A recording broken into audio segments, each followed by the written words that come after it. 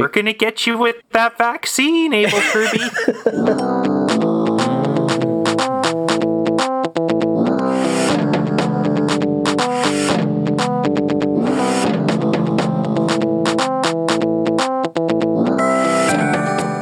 It's April 7, 2021. This is Rare Encounter number 39. And the Pablo Escobar of Jenkem, I'm Abel Kirby. And full diving into our VR porn future, I'm Cold Acid. Oh boy, I'm still trying to figure out who the Pablo Escobar of Jenkem is, besides me, because that's what I said. I guess he's I don't even want to think. Crazy I don't even want to consider it. That's a good line. It's a good line. I had to use it. Who the hell would corner the market in fermented shit anyways? There's a lot of people into a lot of weird things, and I don't want to yuck any yums. Someone's going to buy it, you know what I mean? Yeah, and the question is whether they're from Japan or Germany. Boy. Well, we had a couple celebrations today. Before we get off too far, I wanted to bring up we were lamenting some weeks ago, the poor number of holidays that we got this year. I mean, we got St. Patrick's Day, and I think we got one or two other ones. But the roll of the dice left Wednesdays without a lot of solid holidays to get on board with. So I went out and I found out the stuff that was happening today, just so we could celebrate. In case you were wondering. We have 4 days, quote-unquote days, that we're celebrating today. Count them. Yeah. The first one is National Beer Day. Woohoo! Woohoo! We also have World Health Day. And so if you're the world, it's your day to be healthy, I suppose. We have National No Housework Day, which I'm all about. That's me every day. And then, of course, the best one is today, April 7, 2021, the year of our Lord, is International Beaver Day. Now that is my favorite too, of course, because I'm Canadian. And up here in Canada, we are all about the beaver. And, and I'm not sure about the beer, but I did get to celebrate International Beaver Day. I'm not sure what the traditional way to celebrate that is, but today I'm celebrating with Irish whiskey, which I got a little bottle of here. Pour in my so you don't have beer, but I don't have beer either. Yeah. Well, who needs beer when you got a beaver? What'd you get? I heard the pop. Jarritos. The Mexican soda. The gift that keeps on giving. Yeah, I love this shit. Strawberry flavor today. Oh, does it go well with burrito? I think they all go well with burritos. The super sweet soda and the super greasy burrito? The burrito wasn't all that greasy. That's how I judge a burrito. If it holds together, you're doing it wrong. It's got to be like real sloppy. It's got to hold together. Well, the other way that you get it served in, if you go to the right restaurant, is you get a smothered burrito, or you get the burrito where they just kind of put it on a plate and they pour sauce over it. You get a nice sloppy, carb lanes. It's a sloppy burrito. Goes well with your beaver. Speaking of burritos and beavers, for Good Friday, I had fish tacos. Well, that's a segue. It was Good Friday, wasn't it? Yeah. It was pretty good for me. I didn't have to go to work. Yeah? Likewise, on Monday, I didn't have to go to work either. 4-day long weekend. Fuck yeah!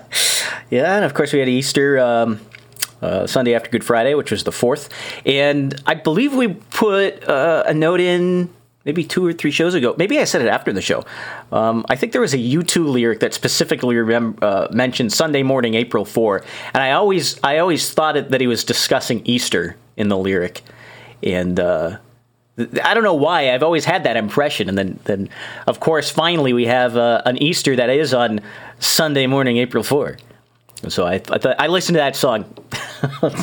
And I should have put it on the stream, I guess, but it's just fun. One of those little confluences. Put it in your notes. Well, it's just I'm riffing today. Now man. I'm wondering what song is it? Oh, it's off the Joshua Tree. Fletcher would know the name of it. I think it was it Bullet the Blue Sky? Nah, you're making me look it up, man. This is great show material. Well, you should have put it in your notes. Neener. I don't know. I don't remember what it is. I'm not going to look it up right now. But it is a U2 song off that album. Pride I'm getting from Fletcher. He says it was Pride. In the name of love. Oh, yeah, that was it. Yep. That one? Yeah. Okay. It's the name gets me because I think of In the Name of Love, but I think the proper name is Pride. Yeah, but the name of the song is Pride. Yes. You know, if you listen to it on MP3 all the time, maybe you have those titles right up in your face. But if you listen to it on CD, you need one of those special players to tell you the track title as it spins by. Yeah, it was according to Fletcher, the trivia is it was about the MLK Jr. shooting. Well, I did not know that. They have a lot of songs about depressing moments in history. In Sunday Bloody Sunday, there's another one where it's like one of the fights in Ireland where a bunch of people got killed. Yep. Yeah, there's all kinds of. I've been digging into their albums, and I heard a couple. All That You Can't Leave Behind was one of the albums. I kind of knew some of the songs on it, but I never listened to that whole album before, and I got a copy of it the other day. Man, I'm into this. I never thought I would be this into YouTube, but it is a damn good album. It's really good. It's just the guitar work on some of these songs is just inspiring to listen to. I think Kite, like it's just the edge when he plays on, like he's just playing slide guitar and he's really playing like 3 or 4 notes total. He's not doing it a lot, but the way he gets the texture in the background of the song, you know, it just makes it work at a really cool level. So I've been a U2 appreciator lately. So, what have you been up? What kind of music have you been listening to, by the way? Since we're talking about music, I don't know what you really like to listen to. Well, lately I've been listening to a lot of just chill wave while I'm working. But normally, I mean, I've got a lot of alternative rock from the 90s. I got Toad the Wet Sprocket. I got Fear. I like Fear. Yeah, that's their best album, I think. Yeah. Got some Headstones. They're a good Canadian rock band. Tragically Hip, of course, because yes, again, I'm Canadian. I've got some older rock and metal stuff as well. I actually have the deluxe remaster editions of Led Zeppelin 1 through 4, which I'll play every so often when I'm really feeling like it. Oh yeah. I actually have an MP3 of the infamous Killer Whale Tank version of New Orleans is Sinking by the Tragically Hip as well. So I think Carp Lanes was asking about that in the chat. Yeah. Yeah, so if you don't know, you can log on to onto our chat. We're on IRC. If you go to rareencounter.net, I believe there's a link to the IRC channel right up in there. And you can get the stream link, and you can listen to us live. We record, live to tape at 7 p.m. Eastern every Wednesday. And we also have a link to the chat. You can get in the IRC room and join up and yell at us in the middle of the show. And sometimes we respond, and sometimes we just ignore y'all. But if you want to roll those dice and see if you can get my attention, go ahead. You're welcome. Come on in. Speaking of the show details. Yep. There's something I've meant to mention for the past couple of weeks, but keep forgetting. And that is, we are now on the V for V train. Toot, toot. Yay. There we go. Yeah. I got to turn it up, that's all. Yeah, you got to turn that up. Damn. Your soundboard's quiet today. Yeah, I had the fader down. But yeah, so we're now accepting value for value. If you actually find any value out of our show, well, first of all, what the hell's wrong with you? Second of all, send us your Bitcoin or send us your cash through PayPal. We got links up there on the Rare Encounter website for you to send your value back to us. Oh yeah. So if you like the show at all, you can go and do that. You know, of course, anything helps. Whatever you think is worth to you. You know, it's and I'm a fan of this model that's been out there for a while. You know, the Adam Curry, John C. Dvorak, value for value system, where you just say, hey, you know, if it's worth something to you, you know, send us some value back. Yep, so I'm glad it's a great system. It took us long enough to get that up there, but yeah, it's fun. We got a couple topics. We don't have a ton of stuff, but I had a little bit of Baltimore news that might be interesting.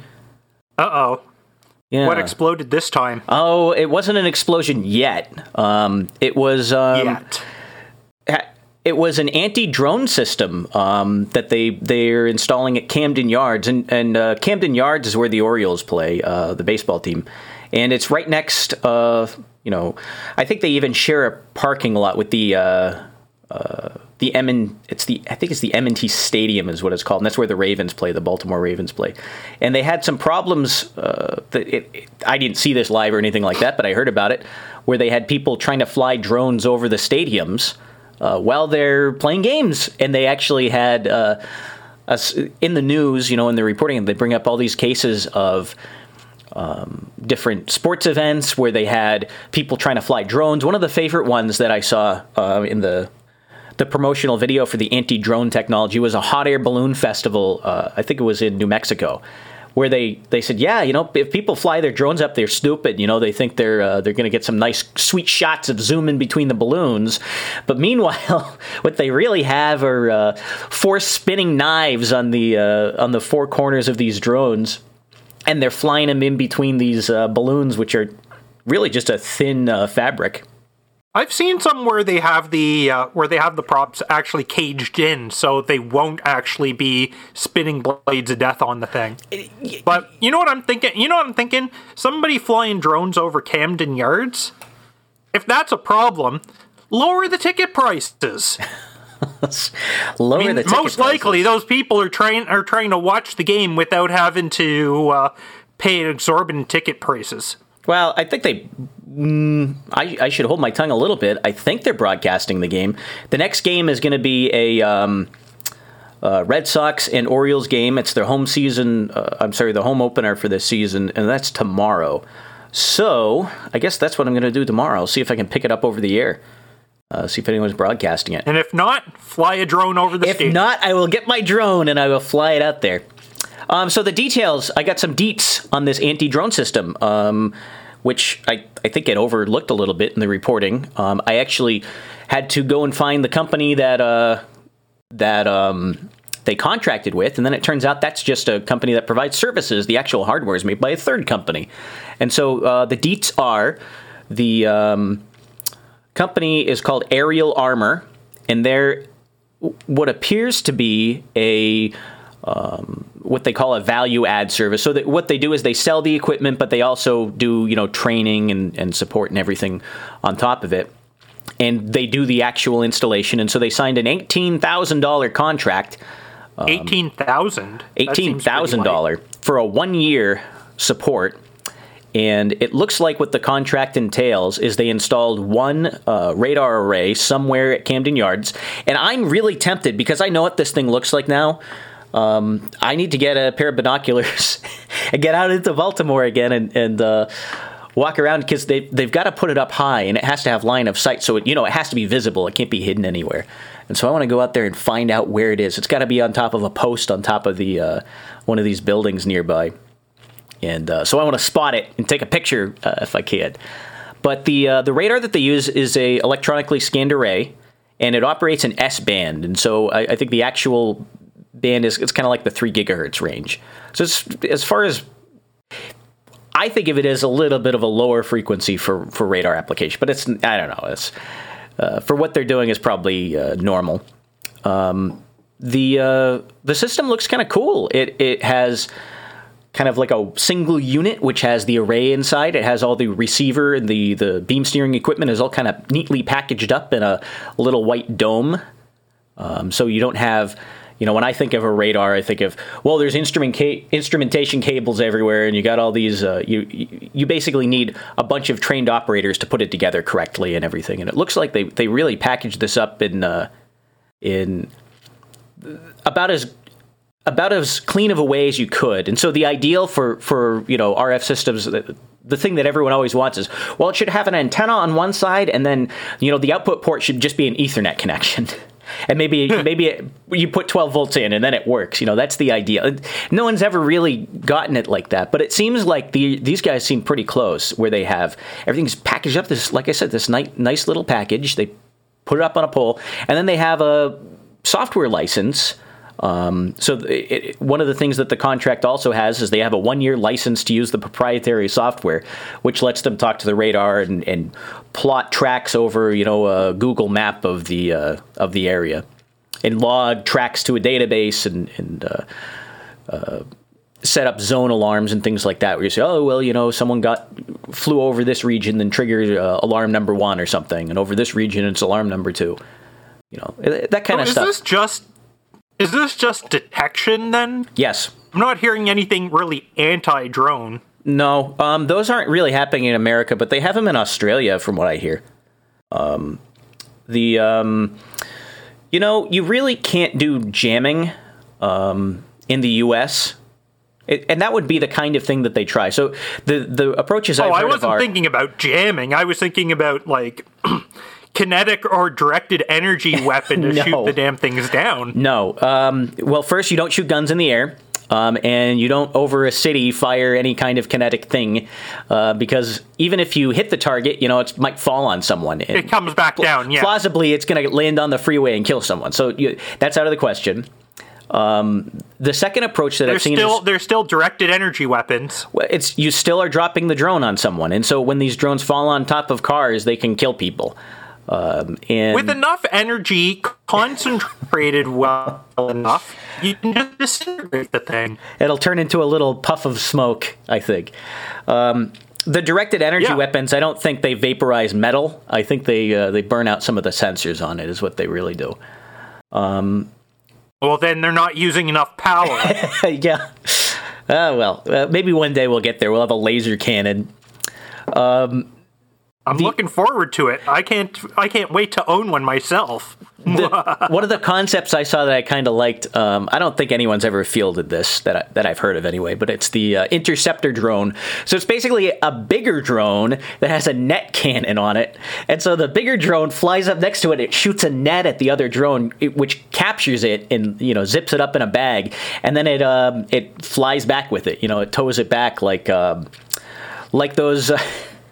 You know what? It's like those in Mega Man. Was it Mega Man X where you had those robots that would just grab you? They try and fly you away. I'm thinking more like BattleBots, but in the air. Yeah, like BattleBots in the air. They had something like that. I don't think that's ever been fielded. The jamming, though, is what they do in Australia. At least one of the companies I saw down there. I did a little research on this a little while ago, and they had it was basically a high gain antenna with, they're broadcasting broadband. It's like a barrage jammer. And they gussied it up so it looked like a gun, but, it's an antenna with a SIGGEN, built next to it. And so they said, oh, well, you can point it at the drone and it will jam communications with whatever base station is controlling it. And what usually happens with these drones is when they lose communication, they either stop doing what they're doing, or they float up, or they'll start drifting. They have some backup thing where they'll stop doing whatever they're doing and just kind of sit there until they reestablish a link. But what it doesn't stop with jamming is it doesn't stop a drone that's already been programmed to fly somewhere. So if you pre-plan the route, then the jamming don't do anything. Yeah. But anyway, they. For one reason or another, maybe it has something to do with we don't want airplanes and falling out of the sky, and we have too many things that rely on being able to wirelessly communicate.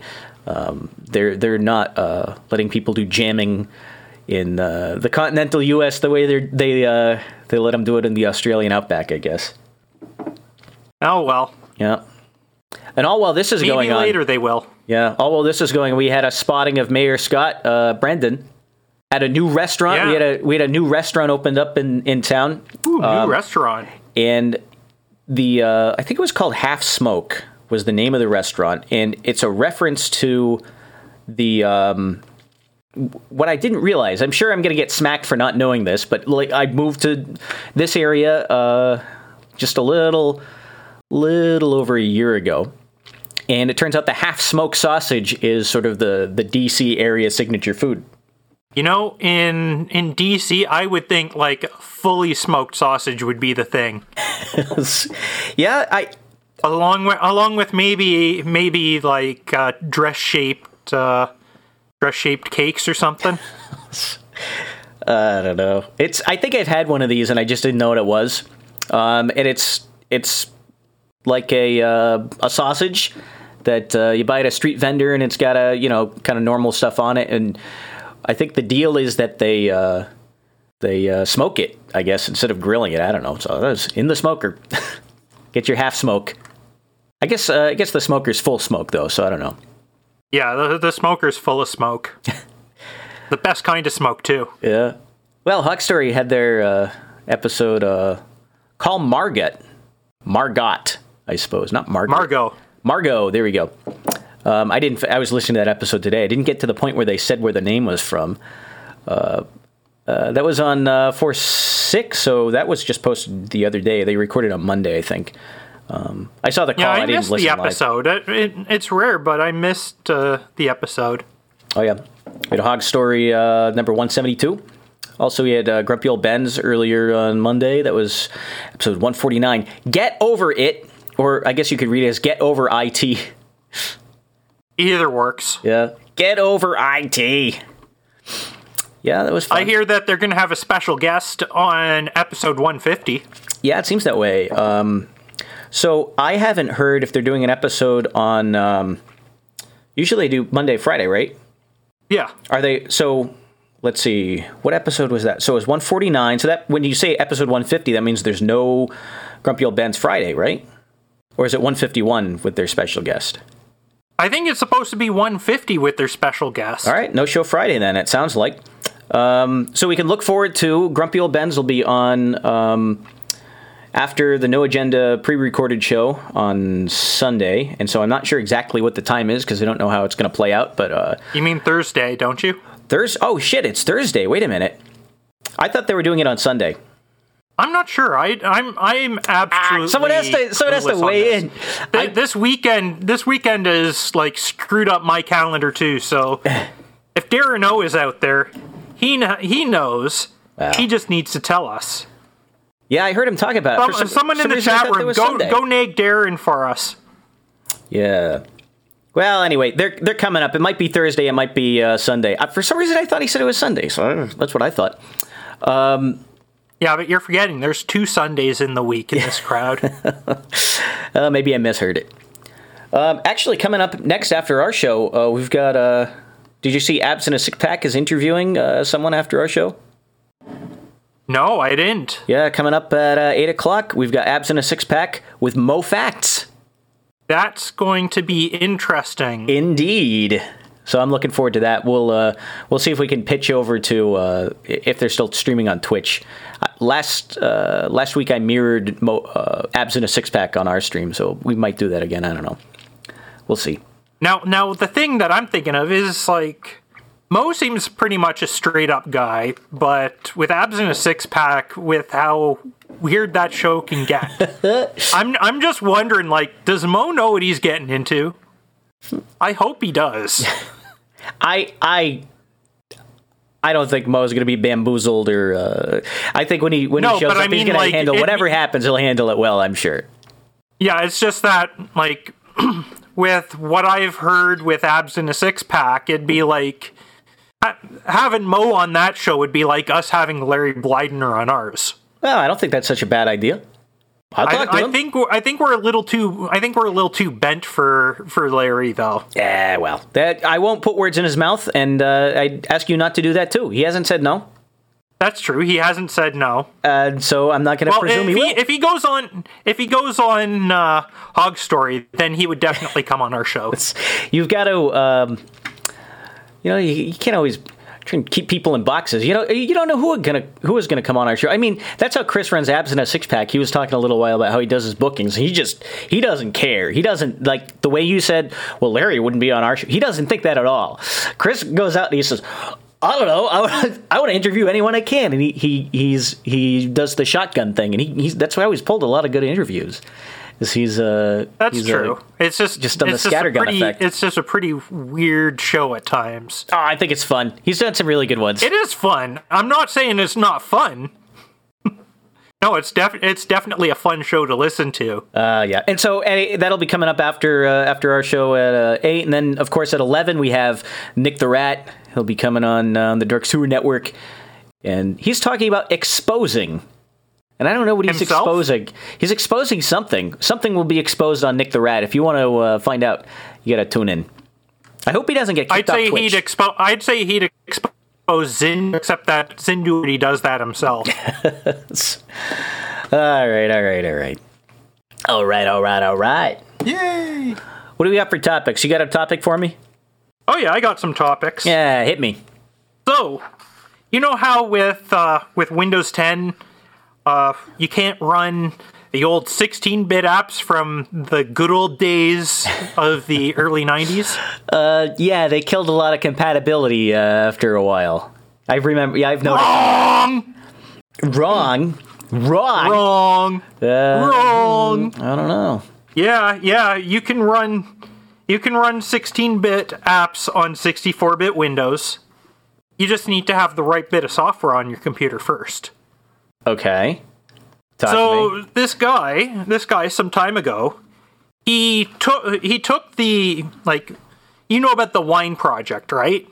Yeah. Wine is not an emulator, so you could run Windows apps on Linux and other Unix systems.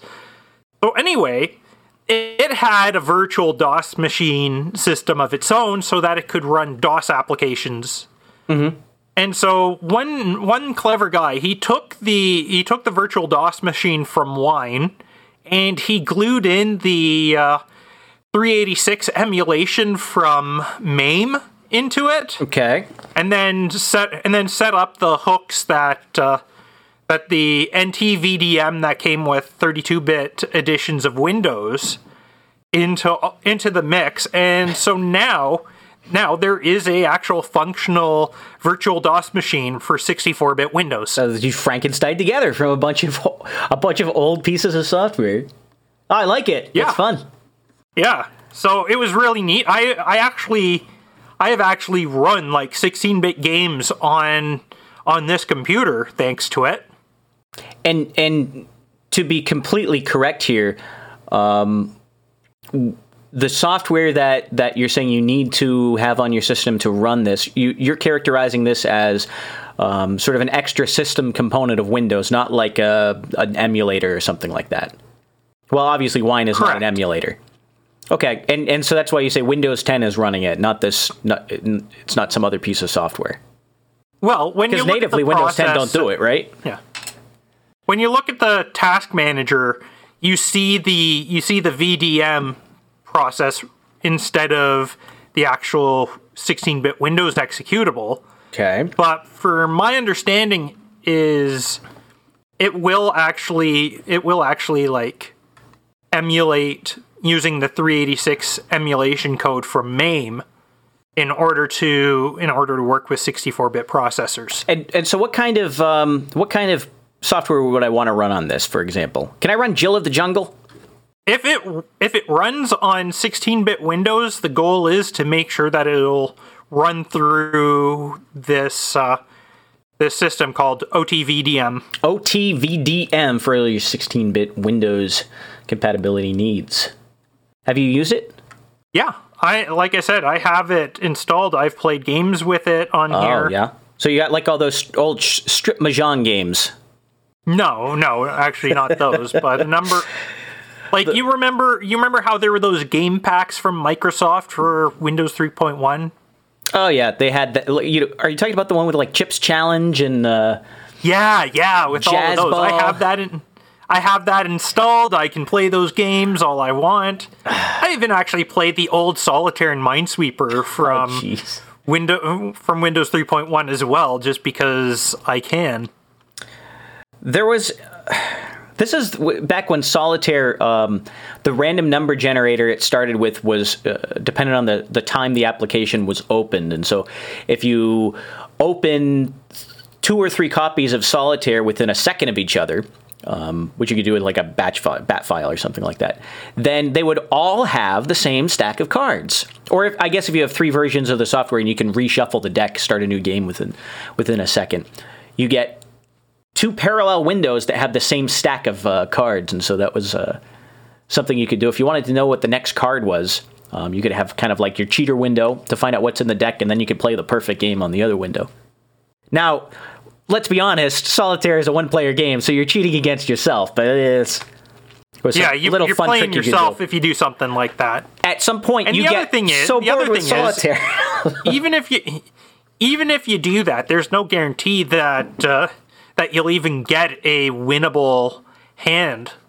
I think there's actually more combinations of the deck that are completely unwinnable than there are winnable ones. That's true. I worked on that once. So that's the first question: is how many decks are actually winnable? But then there's another question, which is the one that we were chatting about, which was it was me and someone else, I don't know, a decade ago, which was if I have a the ideal strategy where I make the perfect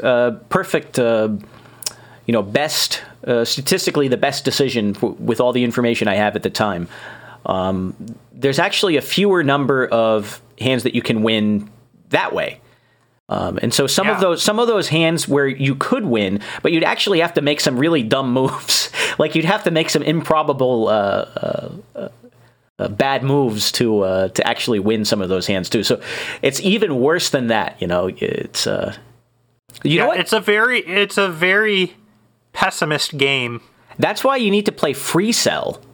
You remember Free Cell? I do. I fucking love Free Cell. The thing about Free Cell is, last I heard, it was thought that every single hand that you can be dealt in Free Cell, it's possible to win. It doesn't have I don't think anyone's mathematically proved it, but at least last I looked, maybe someone has by now. No, actually, it was even known back in the Win32s days when the 32-bit Free Cell for Windows 3.1 was out, that there are actually unwinnable deals in the collection that you can go through, because you know how each of them in Free Cell there's like a different seed value when using the Windows Free Cell app. Mm-hmm. Yep. Right? There's something like 3 or 4 where they're not winnable at all, no matter what. Really? I wasn't aware of that. I mean, with that, we've proven that there are unwinnable hands of Free Cell. Now, if you had a fifth spare spot, that would be different, and those ones that could not be won with regular Free Cell could be won in that case.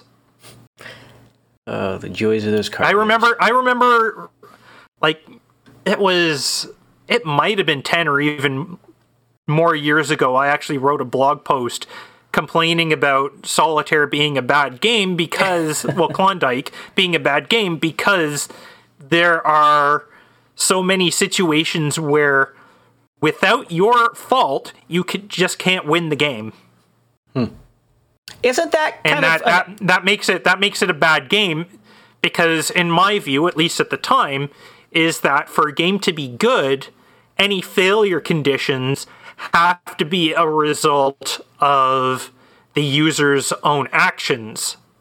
Which is not the case in Klondike because, again, just because of how the deck might be initialized, you just can't win. Yeah, you might get that 9 stuck under a card and there's no way to get it out. There's no plausible way to get it out. I don't know, it's kind of an allegory for life if you think about it. There's just some hands you can't win no matter what. And that's why you got to know when to hold them, you got to know when to fold them, so on and so forth. Know when to walk away, know when to run. Indeed. That was a song where the homeless guy dies in the middle of the song. Have you ever heard someone point that out? No. It's because that's what the guy who says that. Yeah, because remember the lyrics for the song? He starts on a train. He's on a train. I think he's on a train bound for nowhere.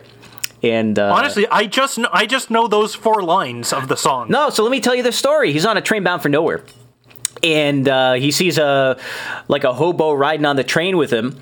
And he says, "Well, I got some whiskey, and if you give me a sip of your whiskey, then I'll give you some advice." And so he pulls out his bottle of whiskey, kind of like the one I have now. I know I poured some in my glass earlier, but I'm drinking out of the bottle. But then he goes back and forth. The advice he gives him is you got to know when to hold 'em, know when to fold 'em, and so on and so forth. And I think in the second verse of the song, the old man, the hobo dies. And, oh God! Yeah, it's kind of understated in it, but he says it in the lyrics. He says, "Yeah, there's, I don't know. It's one of those songs. What was the other one? Oh, geez, what was that one from? Was it from the 70s or 80s about the cannibalism?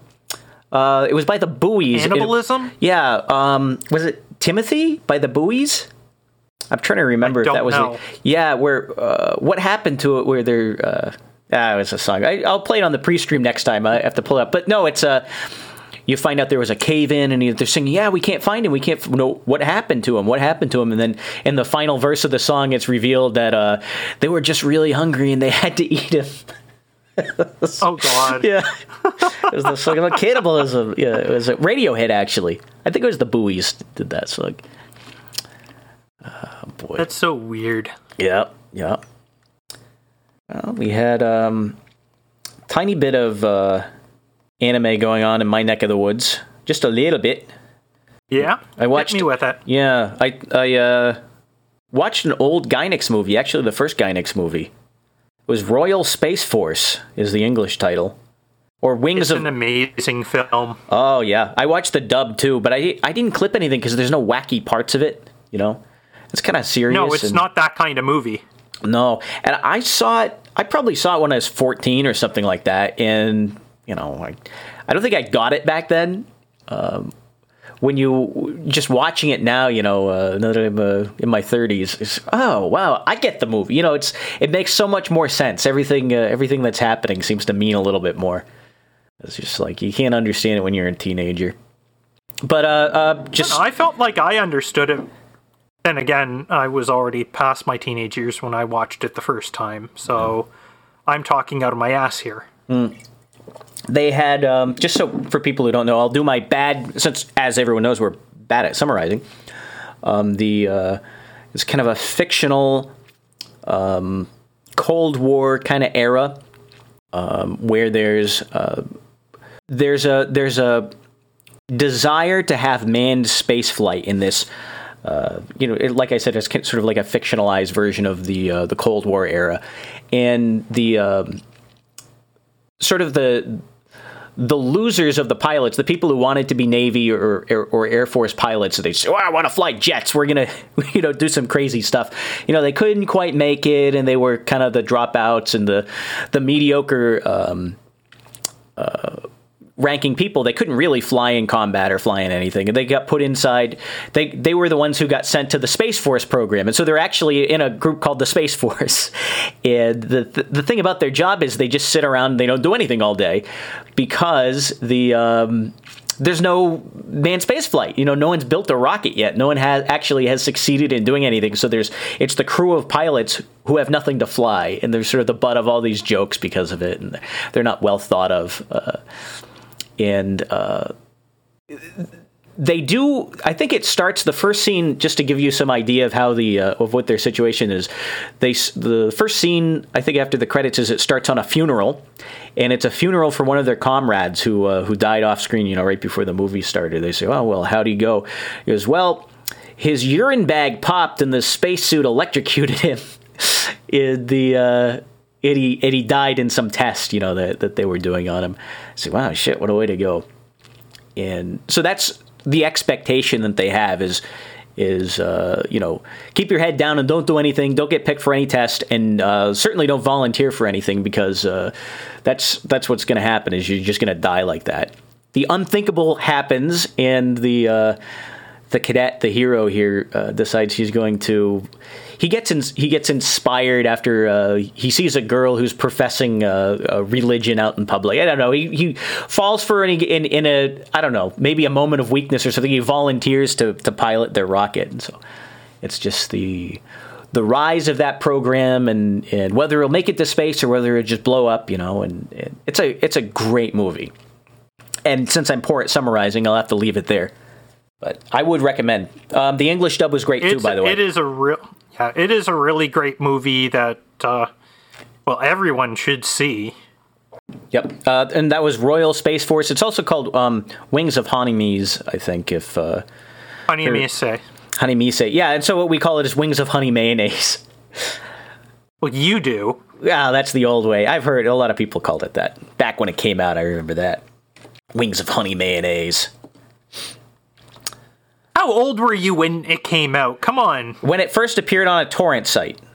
When it came, I don't know when it came out. It must have came out in the early 90s. No, it came out in 1987. Oh, geez, yeah. So it must have been before Nadia then. Was that before Nadia? I think Nadia was like 89 or something. I'd have to check, but yeah, it's. Well, that was one we've talked about here. The Secret of Blue Water. Looks like that was Nadia. That was 1991. Yeah. You know what I've heard about that one? A Secret of Blue Water is supposed to have a particularly good French dub. Yeah. Yeah, because it's not that would mean anything to me. It might to Sir Matthew, but I can't speak the French. Apparently, it had some airplay in French-speaking TV on French-speaking TV stations because, if you remember from Nadia: The Secret of Blue Water, the main character Jean, or Jean actually, what was his name?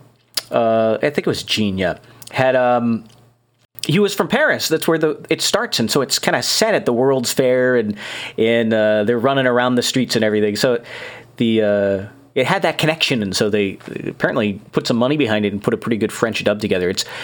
I'm sure it's better than the English dub, which I've heard, and is not that great. No, most English dubs I don't think are very good at all, honestly. Yeah. But we've had this talk before. Mm-hmm. I think some of them are just fine. You doing anything on the anime tip? Where we're talking about anime? No, some of my shows only just ended over the weekend. But and I haven't started watching anything new this season yet. I was actually having problems with getting some of the shows up because apparently if you end a directory name with a period, then it causes all sorts of bullshit on Windows and with software running on Windows.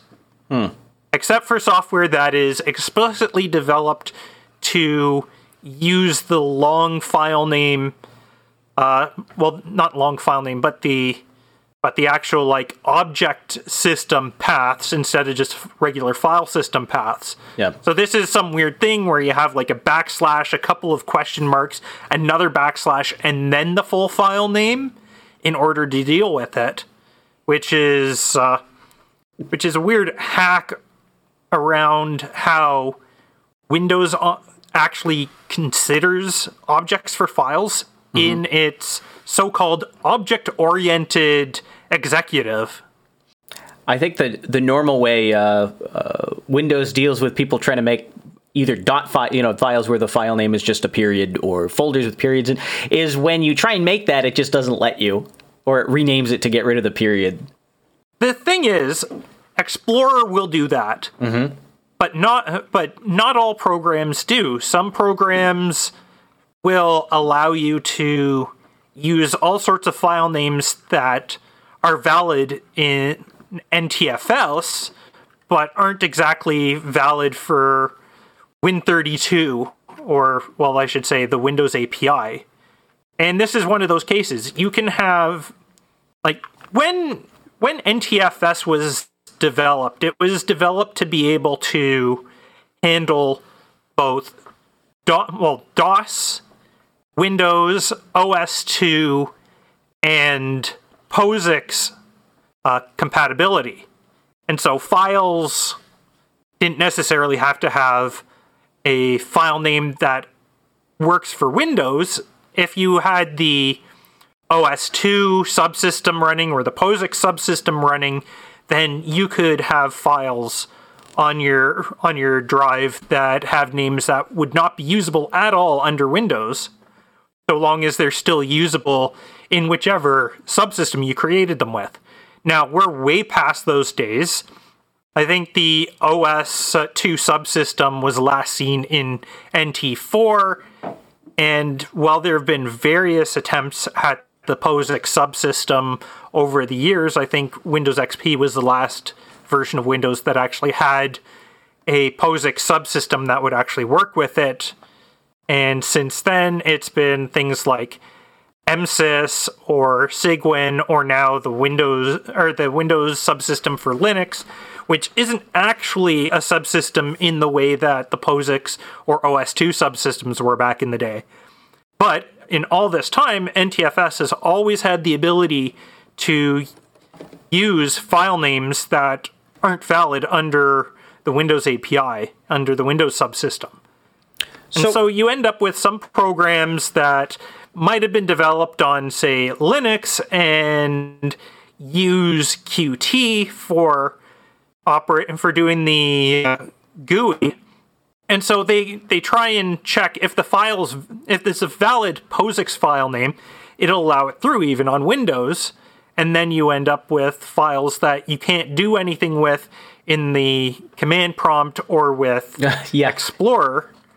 And you might have to get a special piece of software to like delete a dot directory or something like that, or to interact with it at all. Actually, if you've got 7-zip installed and the 7-zip file manager that is its general GUI, you can actually deal with those files in there. Also, a lot of the command line utilities in the command prompt itself, not in PowerShell, but the traditional Windows command prompt, will accept the full object manager paths. And so that way I was able to actually delete this directory that I had created for one of the shows I was downloading where the show title ended in a period, and I was stupid enough to create the folder with that ending period. And so hopefully tonight I'll be able to watch the first episode of this show because it shouldn't be confusing the fuck out of everything else on the system, including the media library software that I use, which is all .NET code and will only handle Windows API valid file names when running on Windows. So wouldn't you have sidestepped this if you had formatted everything with Refs? The REFS? No. It says the same problems? Actually, REFS is actually nowhere near, even to this day, it's nowhere near the same level of compatibility as NTFS. There's still a lot of useful NTFS features that aren't available with REFS. Not to mention... Refs. Refs. Call it Refs. Not to mention that Refs... yeah. Not to mention that Refs does not have a number of things that are considered legacy, like NTFS's full character set support for file names. That goes above and beyond what the Windows subsystem for NT does. So let me ask you a serious question. I was under the impression that NTFS wasn't completely documented by Microsoft, and they wouldn't tell anyone exactly how it worked. Is that correct, or correct. Is it a misunderstanding? That is correct. So it's been reverse engineered is basically what all the end implementations are. It's like Samba, they never told us what Samba or SMB really does. So you have reverse engineered projects that try to figure out what the protocol is. Samba is actually in a better situation than NTFS, because at least some SMB/CFIS documentation has been released by Microsoft for interoperability, and they also released private docs to Apple back in the day so that Mac OS could connect to SMB shares, etc. Yeah. With NTFS, it's had to been completely reverse engineered.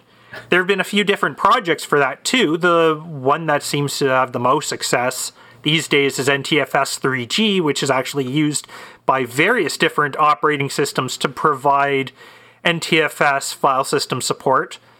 There was another one back in the day for Linux that would actually take the NTFS.sys device driver from Windows NT and run it on Linux, but of course, for that to work, not only did it have to provide a compatibility layer for the low-level NT API, but it also had to be running on a system that was the same architecture that you got that copy of ntfs.sys from, which means that if you weren't running on like a x86 system back in the day, you were pretty much stuck with what was available for Windows NT 3.1, 3.51, or NT4 based on which particular architecture you were using. If I'm not mistaken, from Windows 2000 onwards, Microsoft was no longer supporting any architectures other than x86 until later down the road when they brought in ARM support with all the bullshit that they've been going through since, when they tried rolling out the original Surface tablets that were running on ARM. When you say Microsoft wouldn't support, you mean installing Windows on a drive with that format, with that file system on it? Not because obviously you could read like FAT formatted drives as you plug them in. FAT was well documented and reverse engineered back in the 80s. Yep. No, what I'm saying is the processor architecture had to be the same, or you wouldn't be able to use this particular system, because again, how it worked was it simply ran everything through ntfs.sys, and of course if you have a different processor architecture, well, that's just going to look like a whole bunch of shit rather than anything executable. Whole bunch of that. What? That's what it looks like. What? Yeah. I'm betting that Ryan Bemrose is actually going to find this episode far more interesting than any of our previous ones. Well, now he won't, because you said it. He's going to say, "No, it sucked." Well, he was going to say that anyways. This is Bemrose we're talking about. Okay, I'll give you that. He complains about everything. Yeah. Well, at least there's one podcast where we're actually talking about the details of file system implementations. Yeah, there's one tech podcast out there that's actually talking tech. Actually, and we aren't even a tech podcast. We aren't even a tech podcast. We're just nerds. Though. Yeah. I need to get I'm going to be doing another show coming up sometime soon. And before that, I need to get my Fourier Optics podcast published, and I don't know how I'm going to do it. I have to record it, but I just have to record it. That's not going to be that hard. How do you think that I should release that? Should I think it's not right to put it on the Rare Encounter RSS feed. I'm going to have to set up my own shit, aren't I? Yeah, because it's going to be a different show. Yeah. This is kind of leading into something that came up on Podcasting 2.0, where they talked about it was a comment. I think it was actually, speaking of Mo Facts, I think it was something Mo said to Adam, then Adam repeated on the show. And it was about, so the RSS feed, that's kind of my identity. That's me. And, I should be able to, just put anything I want. If RSS feed is me, I can put my pictures up there. And it doesn't matter if you're going to send me value, whether I have a lot of stuff on there or not. Maybe I just have a QR code that points to the RSS feed, and that has the information how to get to my wallet. So it's like the RSS feed, that's my identity online. And I was thinking about that. And I was also thinking about terrestrial TV, because I was watching some different channels, and they have this concept with the ATSC standard. We used to be analog television. We went to digital, which is so went from NTSC to ATSC, and we now have this idea of a subcarrier where you have the sort of the main channel, which might be Fox or an ABC or an NBC. And then usually what they'll do is, and that'll be, say it's channel 2, it'll be channel 2-1, that's the main one. And then they'll have all the subcarrier channels. I've heard about this sub-channel stuff, and none of it has actually ever clicked with me, to be honest. What do you mean? The concept of how they do it, or what it is? The what it is and the why, even more so. It's like... it's a solution in search of a problem, I think. I don't think so. So what you have is a license to broadcast on a certain station. So say you're licensed to broadcast on channel 2, and if you were broadcasting an analog signal, you really can only broadcast one picture. When we went to digital TV, it became possible from the same transmitter to mux on 4 or 5. So you could have your main channel, which might be full HD, and then you could also fit on. And exactly how many you could fit depends on if you're willing to have a reduced resolution for some of them. And you could start putting on extra channels. So now that one broadcast station can broadcast 4, maybe even 5 4 or 5 channels on the same thing.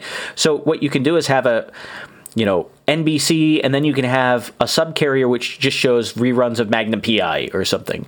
And that's actually what they do, is they have all their top tier programming like live sports and the nightly news and everything is on the main channel, and then all the subcarrier,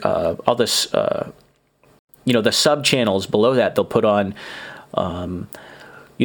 it's just old movies, or it's it won't be Lifetime, but it'll be kind of like those low rent rerun stations where all they really run is rerun. So they do rerun, and then they do a pharmaceutical ad, and they do reruns, and they do more ads, and so the reason that they do it is because, well, they can sell more ads, and it's better to run. If you have one license, that's the thing that's valuable. That's what you have to bid against, and that's what you really have to buy if you want to run a TV station. If you already have it, and you could broadcast more channels for free, which means you're also selling more ads, it's a no-brainer. For people at home, it's not such a bad thing, because where you used to have 12 or 13 channels, well, if all of those 12 or 13 channels have 4 or 5 subcarriers, you just multiplied all the channels that you can choose from. Now, most of the new ones are reruns and kind of low-quality programming, but, some people want to watch, Leave It to Beaver all day. I Dream of Jeannie. Yeah, stuff like that. Syndicated stuff, I would watch I Dream of Jeannie all day. What was her name? Barbara Eden? Yes. Barbara Eden. Then you had not just because she was attractive, but because it was actually a genuinely funny show. Yeah. Was it Major Nelson and Major Edwards were the two Air Force guys? Major Nelson, yeah. The ever-suffering base doctor. I forgot his name, but it was always hilarious, just like... Yeah, he's always an S. Just like the sort of crap that all the antics would put him through. They used to have... In Colorado, I used to get a station, I think it was a Fox station or something. What they would do is one of the subcarriers would be... NHK World, like the Japanese station. Unfortunately, NHK World is like the, super crappy. It's like the tourism ad for Japan. It wasn't really NHK. I wish it was just NHK, like with all the, with late night anime or something on it. That'd be fun. Yeah, no. That would be pretty cool. They also had FNX, which I used to watch. Oh, was I muted? Oh, no, you weren't muted. You said no when I said that'd be pretty cool if they aired the real NHK. I cut myself off. Sorry. I didn't mean to say no. Okay. They had the other carrier I was trying to say was FNX, which was the Canadian station. That was the First Nations Experience. I used to watch that one a lot, actually. That was one of my go-tos because they always had interesting stuff. And Getting down with the powwow. And they syndicated Amy Goodman. The War and Peace Report. God. And so I could watch Amy Goodman on broadcast TV. But why? Why would you? Well, it was kind of interesting. I mean, it's bad enough. It's bad enough that we get those clips that John brings to No Agenda every week. So she does a lot of programming. Her show has a lot of detail in it, and when you hear a clip on No Agenda, it's like, here's 6 to 18 seconds of something stupid that she said. And it's kind of skimming over if there was anything actually interesting that was on the show. And that's the way clips are selected. There's more than that. It's that voice. It never bothered me. Now, I'm one to talk about that because, I sound like fucking Bill Gates. Bill Gates. With a helium attached. And you know a lot about Windows. I'm just saying. No, oh boy. We're gonna get you with that vaccine, Abel Kirby. Oh boy. Oh man. All right. You got anything else you want to bring up here? Oh yeah, I've got something. Let's get one more topic in before we wrap this up. Let's get 2 more topics in because you got to get to talk some too. Hey, well, fine. Okay, do yours first. All right. So, New study suggests large blobs of material in Earth's mantle are remnants of protoplanet Theia. What? I'm putting the link in the chat room, so we can cold read this. Oh boy. So I'm going to start off with the first paragraph, and we'll just alternate between them. A team of scientists at Arizona State University has proposed that the large blobs of material in Earth's mantle, the Large Low Shear Velocity Provinces, LLSVPs, may be leftover pieces of Theia, a protoplanet theorized to have struck Earth, resulting in the creation of the Moon. The group argued their case at this year's Lunar and Planetary Science Conference and are awaiting publication in Geophysical Research Letters. Most space scientists have come to believe that the moon was created when another planet, now called Theia, collided with a very early Earth. Pieces of Earth, Theia, or both, that were flung into space during the collision eventually coalesced into the moon. Theories regarding what happened to the rest of Theia are still being argued. In this new effort, the team in Arizona suggests that much of Theia's mantle wound up in Earth's mantle. Hey, you got your mantle on my mantle. Forming what we now call the Large Low Shear Velocity Provinces, or as you said, LLSVPs. One beneath parts of the African continent and one beneath the Pacific Ocean. Scientists have been studying the LLSVPs for many years. Their existence has been confirmed by studying seismic readings around the globe. When seismic waves run into the LLSVPs, they slow down, suggesting the material they are made of is denser than the rest of the mantle. Yes. Almost as dense as me. The LLSVPs are very large and rest on the rim of the outer core. The team at ASU note that if Theia's mantle was denser than Earth's, any of it that made its way to the mantle would eventually work its way to the core. This sounds like a bistatic scattering of seismic waves, which is a very interesting topic if you're into wave propagation. Also, the fact that the waves slow down when they interact with this region is also quite interesting.